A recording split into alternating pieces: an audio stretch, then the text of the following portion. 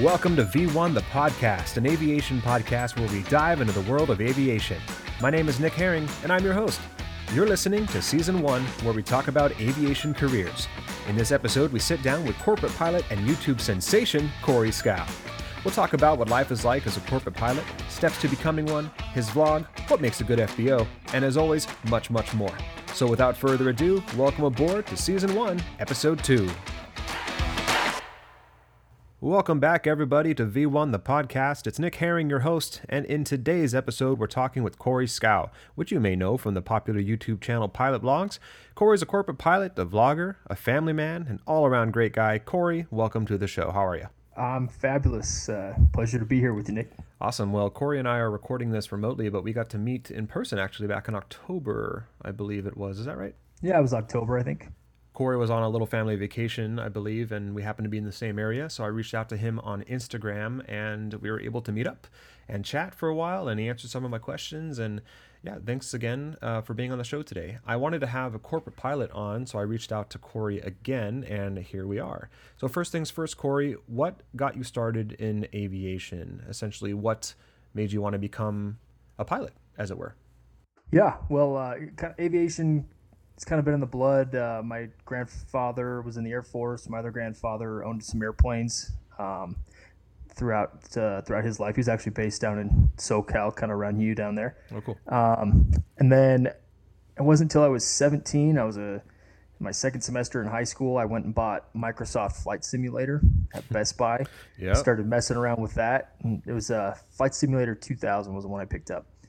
Started playing it and had always had the passion for aviation, and then I realized, it kind of hit me then, like I could get paid to do this. Like I was all set up to go to school to be an engineer, and just kind of had a change of heart there right at the last minute and said I want to go into aviation, and started looking at some schools. Ended up going to Utah State University. I graduated high school, and then 3 weeks later started flight training out there. They had a summer program that I could go get my private pilot's license done. So did that. Took a couple years off, went and served church mission and down in Brazil. And then when I came back from that, I wasn't sure I wanted to continue to pursue aviation. I was 21, 22, didn't really want to take out the loans for it that I was going to have to do. Started studying a couple different things, looking at some dental opportunities, accounting. I mean, just, boring stuff that I'm glad I didn't go down that route. It ended up deciding, if I could do anything and money wasn't an issue, with how much I was going to make or how much it was going to cost, what was I going to do? And it was aviation. So went right back into the program, started up about a year and a half after I got back from Brazil, and just cranked it out, pounded it hard, and finished my training. Then graduated in 2008. And then about a year after that, my boss, where I was flight instructing, called me up one day and said, "Hey, do you want to go fly a Citation?" I'm not going to turn that down. Yeah, I'm sure it beats the 152, right? Sure. And so ended up doing a 3-day trip with this one company. I didn't even know I was getting paid. I thought I was just going to sit there and they needed somebody. And at the end of the day, he said, "All right, send in your bill for however much it was to this address." And I was like, "Bill?" I just got paid. It was great because, we just found out we were having our first kid. And Okay. so the little extra money was nice. Started doing that for about a year, kind of part-time on this contract stuff. And then they bought a TBM 850. Nice. And then they took me on full-time and salary and all that good stuff. Was with that company for about 5 years. And then the schedule was just getting really tough. The pay was pretty good, but I was just on call all the time and living an hour and a half away from base. Made for some early mornings and late nights. And that's when I got on with Jet Select and out in Columbus, Ohio. Took the family out there. Thought we were going to be there for a while. I really enjoyed my time there, flying the Challenger 300. And but this opportunity came up back in Utah, where we're from, where I went to school. My wife's parents are here. My folks live in Colorado, so closer to family, all that. Yeah, that's nice. Good place. Yeah, good place. Pretty place. Good place to raise a family, and schedule was even better here. Pay was the same, but I'm home a lot more than I was in Ohio. Right. and that's where we are now, flying the Citation XLS Plus. Okay. So I've flown a few different types. My first company, the guy went through airplanes like I changed my underwear. It was started with the TBM 850 and a Citation XLS, and then we upgraded those to a Phenom 100 and a Falcon 50 EX, and then those became a Challenger 300 and a Phenom 300. So flown quite a few different types in the 9 or 10 years I've been doing corporate, but happy to be back in the XLS Plus. It's got an APU. I can't complain. Yeah, right. So that's my story, I guess. So at this point, if you had to tally it up, about how many years do you think you've actually been flying? Well, I started 2001, so that's coming up on 20 years. Wow. That'd be 17 years now. But I got really back into it. It was 2006. I've been flying consistently since then. Well, it's still a lot of flying for sure. And, I got to ask, and I'm sure you get asked this question a lot already, but why the corporate side of things? Why not the airlines or a different line of business? Yeah, no, that's a great question. Because my goal was always, I came to school wanting to go the 121 airline route, and I have nothing against that route. I think it's a great career. For me, I was just a circumstance of time. Like I said, I graduated in 2008. So if you remember the economy then, yeah, it was terrible. Nobody was hiring. If I'd have graduated a year earlier, guys were getting hired with 250 hours. Commercial ticket, all right, we'll take you. That's crazy. Yeah, I know. And then when 2008 till about, I don't know, it was 2010, 2011, nobody was really hiring. And, like I said, this kind of corporate gig just came up randomly. I'd actually ignored my boss's phone call about 3 times that day because it was my day off. And I was like, I'm not going in. Leave me alone. It was my wife's birthday too. Wow. So just really just kind of, it fell into my lap, pretty blessed actually, considering the time. And then from there, you kind of raise and pay a little faster on the corporate track, I think. Mm-hmm. Not every corporate job, but a lot of them you can move up and pay faster than you could if you went to like a regional airline. So kind of got to a point where I didn't want to take a pay cut to go to a regional. And even now, where I've got about enough hours, I could go to a major airline. It'd still be a bit of a pay cut, but I'm kind of comfortable where I'm at. And so I really like the corporate lifestyle. It's not more than money to me. I've never had to miss Christmas. I miss birthdays and things, but I'm home for most of the big holidays. Just a couple weekends. The schedule's actually pretty good. It just kind of stuck with me. It was kind of chance and circumstance at time, but I happen to really enjoy it too.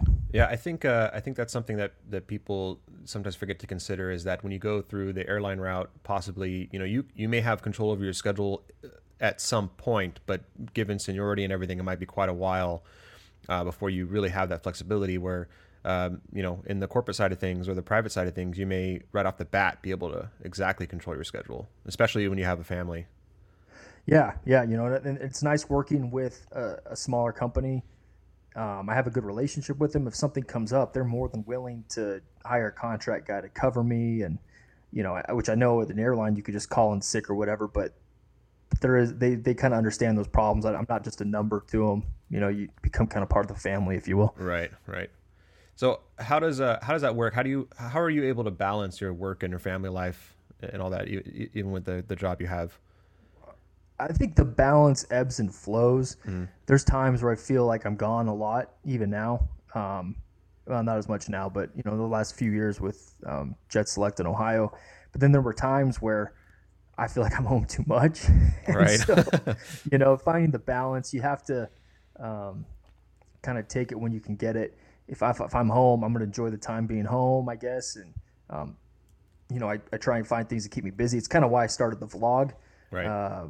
I was just home quite a bit and I had all this time. And then when I was on the road, felt like I needed something to do, because sometimes we were just sitting around in hotels. When you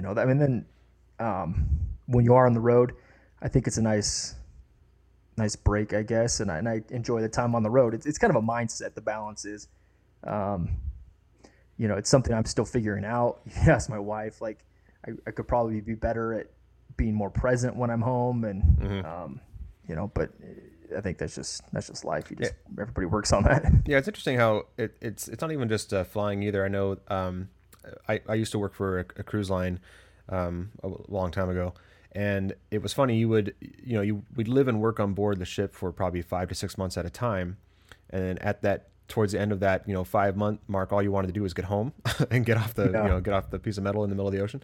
And then you get home though, and then you kind of have that like urge to go back after a week or two. So I can kind of relate to that feeling of, you're home, but then you kind of feel like you're home too much and you want to get back out doing it, but then you don't want to do too much of it. Yeah.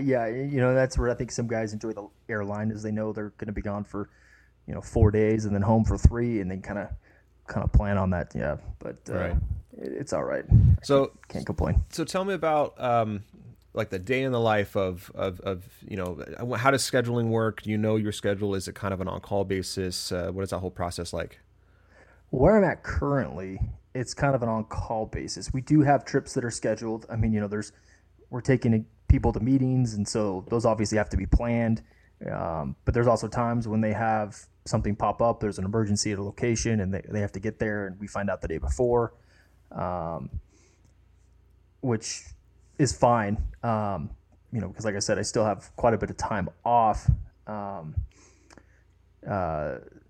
At Jet Select, we were on a 2-week on, 1 week off rotation. And I think they've even switched that for a lot of their crews. They're doing like a 15 on, 13 off, which, isn't terrible either. So that's kind of how their scheduling worked. And then on those, 2 weeks on or whatever it was, you may have a schedule that was always subject to change. If an airplane broke and you had to cover something, you were still on call. The shortest call out I've had with this company is the day before. They kind of, actually, no, we did have something just recently where they called us out that same day. Oh, wow. Companies, one of their kind of sister companies, their airplane had some maintenance issues down in Salt Lake, and so they scrambled us last minute to go help them, fulfill the trip, because it made sense. If that company got this business, then that was business for us. So, sure. But that's so rare though. Like it doesn't happen a lot here. I know some guys it happens quite a bit, and that's frustrating. But most of the time, I know about a week or 2 out, kind of have an idea what's going on. That's nice, yeah, because like you kind of just hinted to it. I've heard some stories of different corporate pilots who they actually stopped working or having that kind of job because it was so on call and so last minute, and they could never really plan their life around it. Yeah. If there's something I really need to be home for, I just tell them, hey, I got to be home for this, and we schedule and can get a contract guy, and it's never been a problem, which is nice. And then a typical day, we'll show up, and most of our departures are early in the morning. Get the coffee ready and make sure the airplane's clean, and we usually do our flight plans and weight and balance and all that the night before. We typically fuel the day before as well, so we're just ready to go in the morning. And then we'll get there and kind of sit around and wait for the day. We'll be crew lounge bums. We have a couple locations we go. There are these long day trips, which is fine. I have hobbies and things that I can do while I'm there and keep me busy. There's other times you'll fly and you're done for the day. And then we'll go sit for a couple days. Like next week, we're going to Teterboro, and we'll get there in the afternoon and have the next 2 full days off and go home. So that's a pretty typical trip. So how does it work with the whole crew dynamics? Do you find yourself flying with the same pilot all the time? Is there multiple people that work for your company? How does that normally work for you? There's only 2 of us that fly for the company. So it's me and the other guy all the time. We're both, nice. We're both typed as captains. So if one of us is gone, it's not like we have to find, somebody that can be a captain in the airplane. We just need to find somebody who can sit in the right seat, which is a lot easier. So. Okay, cool. So let's talk about, speaking of, lounge bums, let's talk about FBOs. What, to you, what makes a good FBO? Like, what are you looking for when you come into one? That's a great question. First thing is a seating arrangement. do you have nice, comfy Barker loungers and, is there plenty of seating? I don't want to feel like I'm sitting on top of the dude next to me. How's your TV situation? Is it stuck on the History Channel or Military Channel? That's not my wheelhouse. I don't know, some crew lounges are that way. Free snacks, what's the snack situation like? Some FBOs are pretty good. Drinks, that kind of thing. Snooze room. Some guys like a good snooze room. I haven't used those a whole lot, but some FBOs will have those. What else is nice? Computers. What kind of computer do you have? I've gone to some FBOs and they got these archaic. I was just at one the other day. It was running like Windows 7 or something like that. Or it was XP. I don't know. It was old. It was an old Windows operating system. So, well, that's reminiscent of how many people actually use it. Right. Yeah, it could be. So, what kind of computer, internet, wireless connectivity is big. We don't have an unlimited data plan, so almost unlimited, but not quite. So do you got good Wi-Fi? That's another big one. Yeah, I get a kick out of your Instagram stories when you're always like rating the FBO. yeah, it's that's something to keep busy and have fun with it. Have you been in the new ACI jet down in John Wayne? No, I have not. It's super nice. Did they take over for a Signature? They did. Yeah, Signature kind of got pushed out of there, and so they came with ACI jet, and flew in there a couple weeks ago, actually, right in the evening before the airport closed, and everything's free under 3 hours. There's no ramp fees or nice. And yeah, they're pretty well set up there. It was a pretty nice place, actually. Really impressed. Yeah, I haven't been to. I've been there when it was Signature once or twice. We used to normally go to Atlantic. Atlantic had a pretty good FBO there too, but the ramp was crazy all the time. It was nuts. Yeah. Do you find the places you go to are like, is there like busy times for certain FBOs that you've noticed? Like if you're flying somewhere, do you know, oh man, we're going to be coming in this time of day and this day of the week, it's going to be a nightmare, or how does that work? Yeah, some places. I mean, Teterboro comes to mind. I don't go there as much anymore, but you knew if you were flying in or out of there at 4 or 5 o'clock on a Friday, you're going to be some delays. There are going to be some, could be some ground holds and that kind of thing. Most of the places we go now are pretty efficient. Memphis is a hot spot for us. That's not too bad. Dallas, Love is pretty efficient. So, but there are some places, definitely that you put on a little extra fuel because you expect the delays. Chicago, we go into Chicago a little bit. What part of the country do you find yourself flying into the most? Like the southeast. Okay. Typically, we go down to anywhere from Albuquerque, which I guess would be southwest, but Albuquerque over to Memphis. That's anywhere. Draw a line from there. That's kind of a hot spot for us. Okay. Have you found that you have a favorite airport that you fly into, or maybe there's an airport specifically you fly into often? Lately we've been going into Jonesboro, Arkansas a lot, and I really like that. Just Jonesboro's not a bad little city. The airport staff's pretty friendly. I like them. Scottsdale's pretty common for us. They're always really great to us. I like Scottsdale a lot. Teterboro is still my favorite, I guess, corporate airport. I just love going in there. I don't know why, but I really enjoy it. So let's talk about people getting into the profession of a corporate pilot. So how does an up and coming pilot get into that, and what sort of qualities should they have? Well, I mean, getting started, it could be as simple as contacting your local flight school. Some people think they got to go to some big university or whatever. I taught at the local flight school out here. I didn't teach for the university that I went to. So it could be as simple as that, and just get your private and kind of get your feet wet and see how you like it. Another option is the university, and a lot of guys like the university. It offers a couple things now. You can get that restricted ATP, right, which is nice. It can help with your funding if you need. And most guys need the student loans, and you can get the degree. I wouldn't necessarily advise getting the aviation degree. It's not bad, but maybe think about taking some more business classes or something else that interests you as well.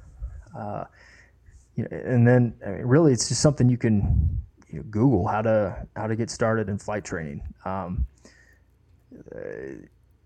don't know what else to say on that. It's not as complicated as you think. You got to get make sure you have your student's pilot certificate, which you can do online now, a medical, and you're good to go.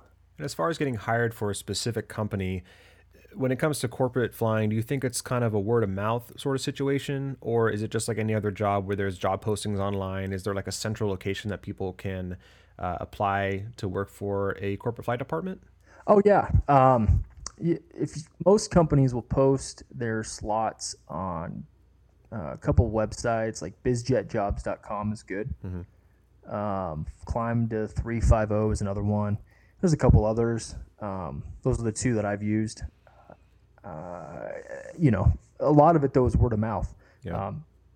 They post it because they have to, but they've kind of already got somebody Right. kind of foot in the door. You Formality. know what I mean? And yeah, like, hey, well, I know so and so went to school with them, and that's part of the reason why I took the job back here in Utah was because of my network. The guy that I'm flying with now, I had interacted with him and been friends with him, years ago when we were both based out here in Logan. And he called me up, and this is where my network was. I tried to look at some other jobs in Ohio, but I just didn't have quite the network that was as deep as some of the relationships that other guys had already built out there. And that's why I ended up coming back here, is where my network is. Do you think the pilot shortage that they're going to be facing pretty soon, and kind of like already are really, it impacts the corporate world as well? It felt like it to me. Me and a couple of students from my school went out to MBA a little while back, and it just felt like they were handing out jobs left and right and trying to meet everybody as possible. Do you see that while you're out there flying? Oh yeah. And if one of the guys I used to fly with, Tony, I don't know if any of you remember Tony from the vlog, if any of you watched that, Yeah. but him and I would just at the start of last year, we both said this. We kind of like looked our chops and got excited. This is a year, and sure enough, I mean, you couldn't go a week without seeing these good corporate jobs pop up, and evidently him and I both left Jet Select by the end of the year. Not that Jet Select was a bad company. There's just, you kind of can have your pick. If there's something out there you want, at some point it'll pop up. Now, some guys, I got an email from another guy this week that was like, hey, I've got 300 hours. What's up with this pilot shortage? I can't get a job. Well, I mean, come on, man, pump your brakes. Like, there's plenty of guys that are more qualified that are still going to be picking those jobs up before you will. So, yes, there's a pilot shortage, but it's not quite to the point where they're taking wet commercial tickets anymore. They still want to see some experience. And another thing people don't take into consideration with the corporate jobs is, yeah, you can get hired with 400 or 500 hours. A lot of them have insurance requirements that are higher. Sure. And you don't see those. A lot of times that's, where their minimums are coming from. It's that's what insurance wants. Now there could be some fudge there. So if you don't quite have the minimums, don't feel like you can't apply. But something to take into consideration is that, just because you might be qualified, they might have higher insurance. I got told I didn't have enough hours one time with like 2,500 hours. So Oh, wow. you just don't know. Well, it's probably based too on the clientele they're flying around. I would imagine if you're owner of an operator and you are flying some pretty big names out there, you don't want to have your pilots not have that much experience, I would imagine.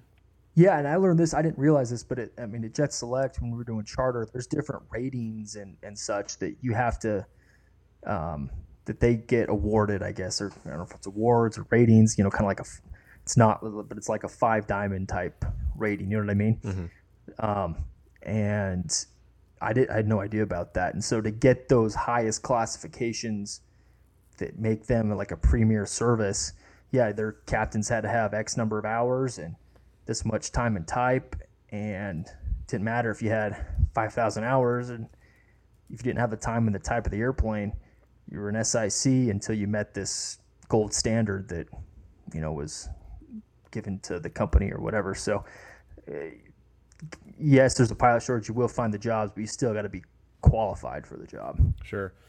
Yeah, I know that my company that I work for, not as a pilot, but their aviation department is I mean, they hire in at least 8,000 hours as captains. I talked to the chief pilot there, and he was like, "Oh yeah, lots of our guys that come in, they've done nothing but corporate, and they have all these type ratings, and it's that's kind of the elite there of people getting in." Yeah. So people tell me all the time, like, "Oh, hey, well, maybe once you get your certificate, you can go in and work for your company in the flight department." I'm like, "Yeah, it's going to be quite a while." Right. Yeah. Yeah. They don't get it. Yeah. So let's, we've kind of mentioned the vlog a couple times. So besides you being a corporate pilot, you're pretty present, online. Some videos known as PilotVlogs, on YouTube and on Instagram. So let's talk about that. Why did you start the vlog? It kind of came out of an aerial photography business. Mm-hmm. I talk about having a lot of time off and balance. There was a period where I had 5 weeks out of 6 weeks off. I mean, you took that 6 weeks. Wow. I worked a Sunday to Saturday 1 week, and that was it. And the rest of the 5 weeks I had off. I was bored out of my mind. I was pulling weeds around my house. I needed something to do. Started listening to some business podcasts, and my friend was like, "Hey, you should, buy a drone and take photos of real estate." And I was like, "Okay." So I went and bought a drone. As I was searching for reviews of drones to buy, I came across a Casey Neistat video. Love me some Casey Neistat. Yeah, right. He's great.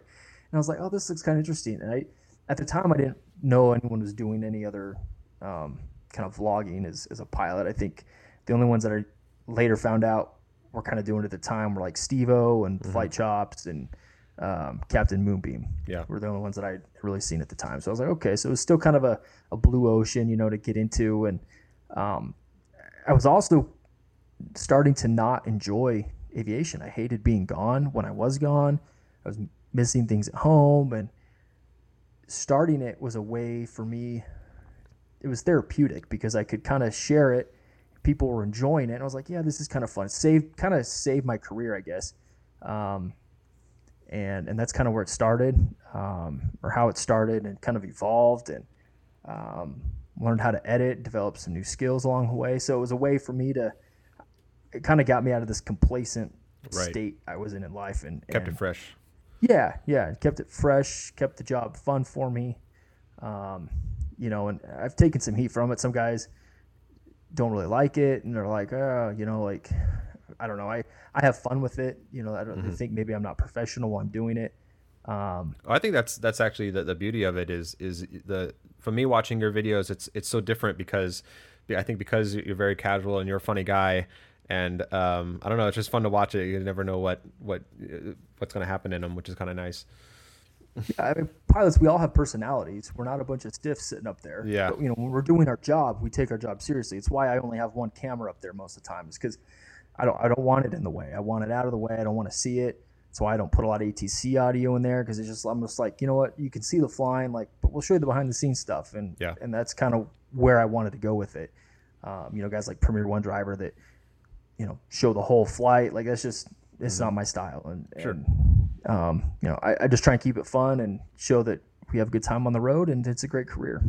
Yeah, and so you're up to almost 33,000 subscribers on YouTube, and what's that like? I mean, when did it start becoming real for you? When all these people started subscribing to you? It was a year ago in May. So it was exactly a year ago, and I'd kind of seen the tick up. I was getting me like 600-700 subscribers, and just having fun with it. And then I posted a video that was titled "Why I'm Not an Airline Pilot," and it wasn't my best video. I edited it at like 3 a.m. one night and put it out on a Saturday, and I was like, whatever, And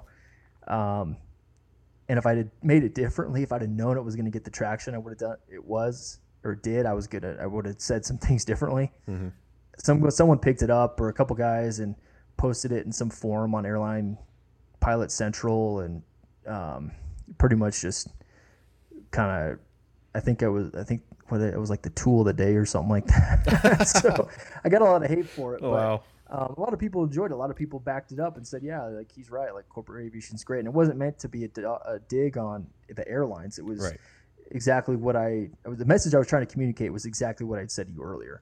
I really enjoy it. It was just, I happened to fall into it, and I'm going to keep doing it until I don't enjoy it anymore. And guys, it kind of went off, and that one I ended up making it private. I just was like, I do care a little bit about what people think about me. I didn't want to get a bad rap or whatever, but yeah, it had almost 300,000 views at the time. Wow, that's I crazy. took it down. So, and that's kind of when it was, and it's kind of blown up from there. People thought I was crazy because I actually took it down while it was, I don't think it was ever trending, but it was popping. People were like, what are you doing? Like, put it back up. And I'm like, nah, I wasn't ready for it. You know what I mean? Right. Like, I wasn't ready for it. Now it's kind of crazy. Like, every now and then someone will recognize me in an FBO or, through Instagram, you and I connected, which was super cool. Right. And so that's kind of fun. But I mean, that was never why I started. It was never to get 1 million subs or anything like that. It was just, It was more, it was for me. It was therapeutic. Like a little extra project on the side, kind of keep things different. Yeah. What's the current status of the vlog? I think you were trying to rebrand it in a way or kind of change things up. Yeah, I've had a lot of thoughts on social media lately, and I don't want to produce anything that's not going to bring value. So I've really been trying, kind of in my own head, to make videos that are on point and get to a point, not just a vlog just to have a vlog. So I've really been kind of put it on hold. Still been filming things, but I want to get the cadence right, get the story right, and make sure we're doing the aviation profession right and answering guys' questions. And so, I mean, I've done this a couple of times while I've had it. I don't think people realize that because they're coming to it new, but where I just kind of stop and think about it and come up with a game plan and go hard at it for a couple months and then take a break and go back at it again. Yeah. And there's like you mentioned earlier, there's a lot of different guys that have already been kind of in the vlogging space for pilots.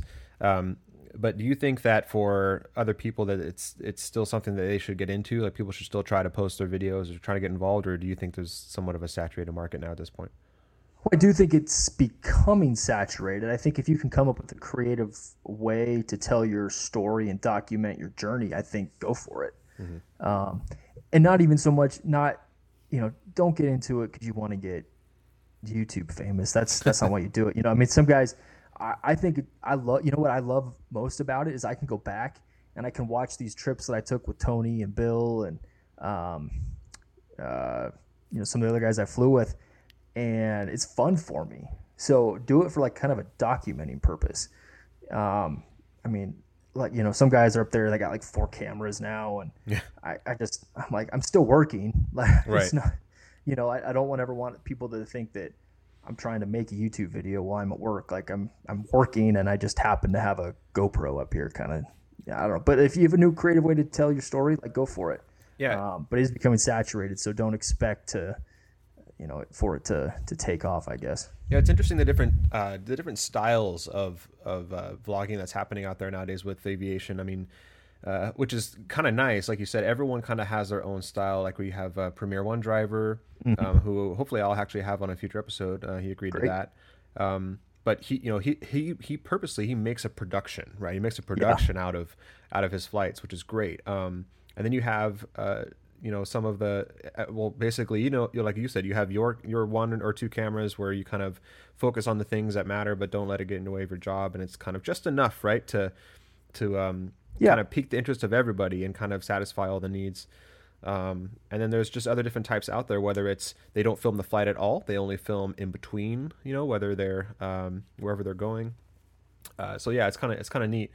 And then one channel I've been watching lately too is Corporate Pilot Life. I don't know if you follow those guys. Yeah, that he's exploded. Yeah, they've been doing a few things. I heard them on the radio actually a couple days ago when they're coming into Van Nuys. Oh, cool. But yeah, so all those different styles are pretty unique in the vlogging space. So I guess you kind of already covered it, but what's the future of the vlog, do you think? Are you still trying to go with what you just mentioned, or do you see it changing differently in the future? No, I mean, I don't think the edits or the way I've been doing it will change a whole lot. I do think there'll be more kind of Q&A though. I just think that's such a valuable format, and guys have so many questions. My Instagram DM is constantly full of guys wanting to know about jobs and this, that, or the other, and so I just feel like I need to use the vlog to answer those questions. YouTube, if you think about it, YouTube's a big search engine. Yeah. Right. I mean, so if I'm going to post something, I'm going to try and answer a question with it. I think that's where I'm going instead of just producing something entertaining, because I don't think I'm like super entertaining alone. But if I can provide some value and answer a question, and maybe do it in a semi-entertaining way, then it's a win-win. That's kind of where I'm trying to go with it. Okay. And so do you think that you're more, I guess, do you try to focus on one type of platform? Do you focus on YouTube, or are you kind of trying to split it between YouTube and Instagram? I don't know if do you still Snapchat? Do you have that going? Or Yeah. Yeah. Yeah. And there's so much. And so I think it was getting overwhelming too. And so I kind of just like, I need a break and just shut it down for a minute. But I think YouTube's the pillar because I think it just, it caters to it. And then Instagram, I kind of been using that for like short form blogs, I guess. You can kind of write a little bit more. I don't know how many people read what you write or whatever, but I think you can kind of get a point across that way and tell a story with the picture. But also, the stories, from Instagram and Snapchat are interesting ways. Like you said, the crew lounge reviews is kind of something I started. My friend was doing, he travels a lot for business and personal stuff, but he would go to the Delta lounges and American Airlines lounges and review them. So I kind of, pawn that off of him and, thought I'd do crew lounge reviews and, so it kind of gives, that's probably something I would never really include in a vlog maybe, but I think it's more fun to kind of mix it up, I guess. Yeah. Well, I think it's really cool that you're doing that because it allows all of us to kind of see the different side of the aviation industry, right? Yeah. And like I mentioned earlier, just going to NBAA and seeing all the happenings there, it's crazy that I didn't realize how broad the aviation industry is as far as the different lines of business between airlines and corporate and all that. So you being able to share just even a little bit of that side is great. I think there's a lot of guys in my school who watch your videos too, who it's made a couple of guys I know that friends of mine who want to pursue corporate type flying more because of your types of videos. So that's cool. Yeah. So what would you say the ultimate goal behind the production of PilotVlogs is for you on YouTube? A lot of people use this platform to get people interested and get people involved in aviation. I'm assuming that's basically the same reason. So what is your ultimate goal behind that channel? Yeah, I just think it's we've been kind of blessed with this technology, and I look at myself. I make it with like the 16-year-old me in mind, where I didn't really know what I want to do, and like someone would have said, what does a businessman do? I don't know. Well, now you've got someone like Gary Vee that kind of documents and shows all that. What does a pilot do? Well, they fly the airplane, but you don't see the behind the scenes. You don't see some of the thought process that goes behind it. So I make it, that's my primary focus, is that guy that is trying to figure out what he wants to do, and he just wants to see kind of a job shadow, right? You can't do that in a lot of jobs, especially aviation. You can't just follow a pilot around. That's my motivation is to help inspire guys and provide a different point of view of what's out there in aviation and what it's really like, and talk about the ups and talk about the downs. And so that's who I'm trying to do it for, is that kid that wants to, or adult too. I've had a lot of guys in their 30s and 40s asking me, am I too old to start an aviation career? And the answer is no. So I'm doing it for those guys that just want a behind the scenes look. That's good. Yeah. And I'm glad you brought up the getting started point. I heard that a lot as well. You have some older gentlemen who think that it's too late for me, I can't get involved, whether it's the airlines or anything. And it's not true. Even if it's putting in a couple of years, I think that people don't understand that there's still a lot to gain, and it's still a lot. That's actually a lot of time, to be able to fly and kind of just check that off your bucket list, if you will.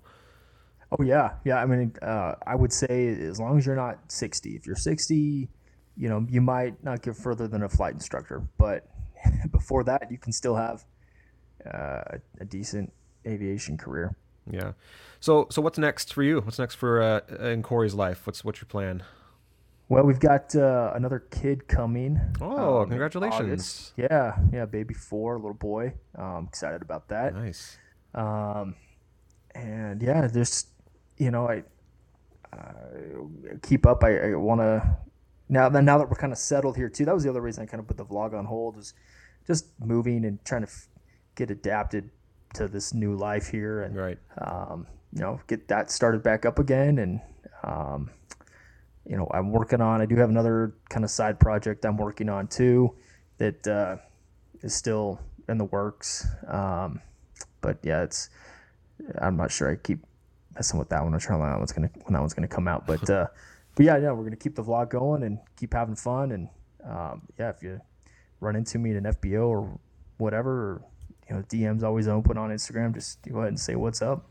Awesome. Well, again, thank you so much for coming on the show today. I really appreciate it, and it's been fun. Yeah. Where else can people find you online?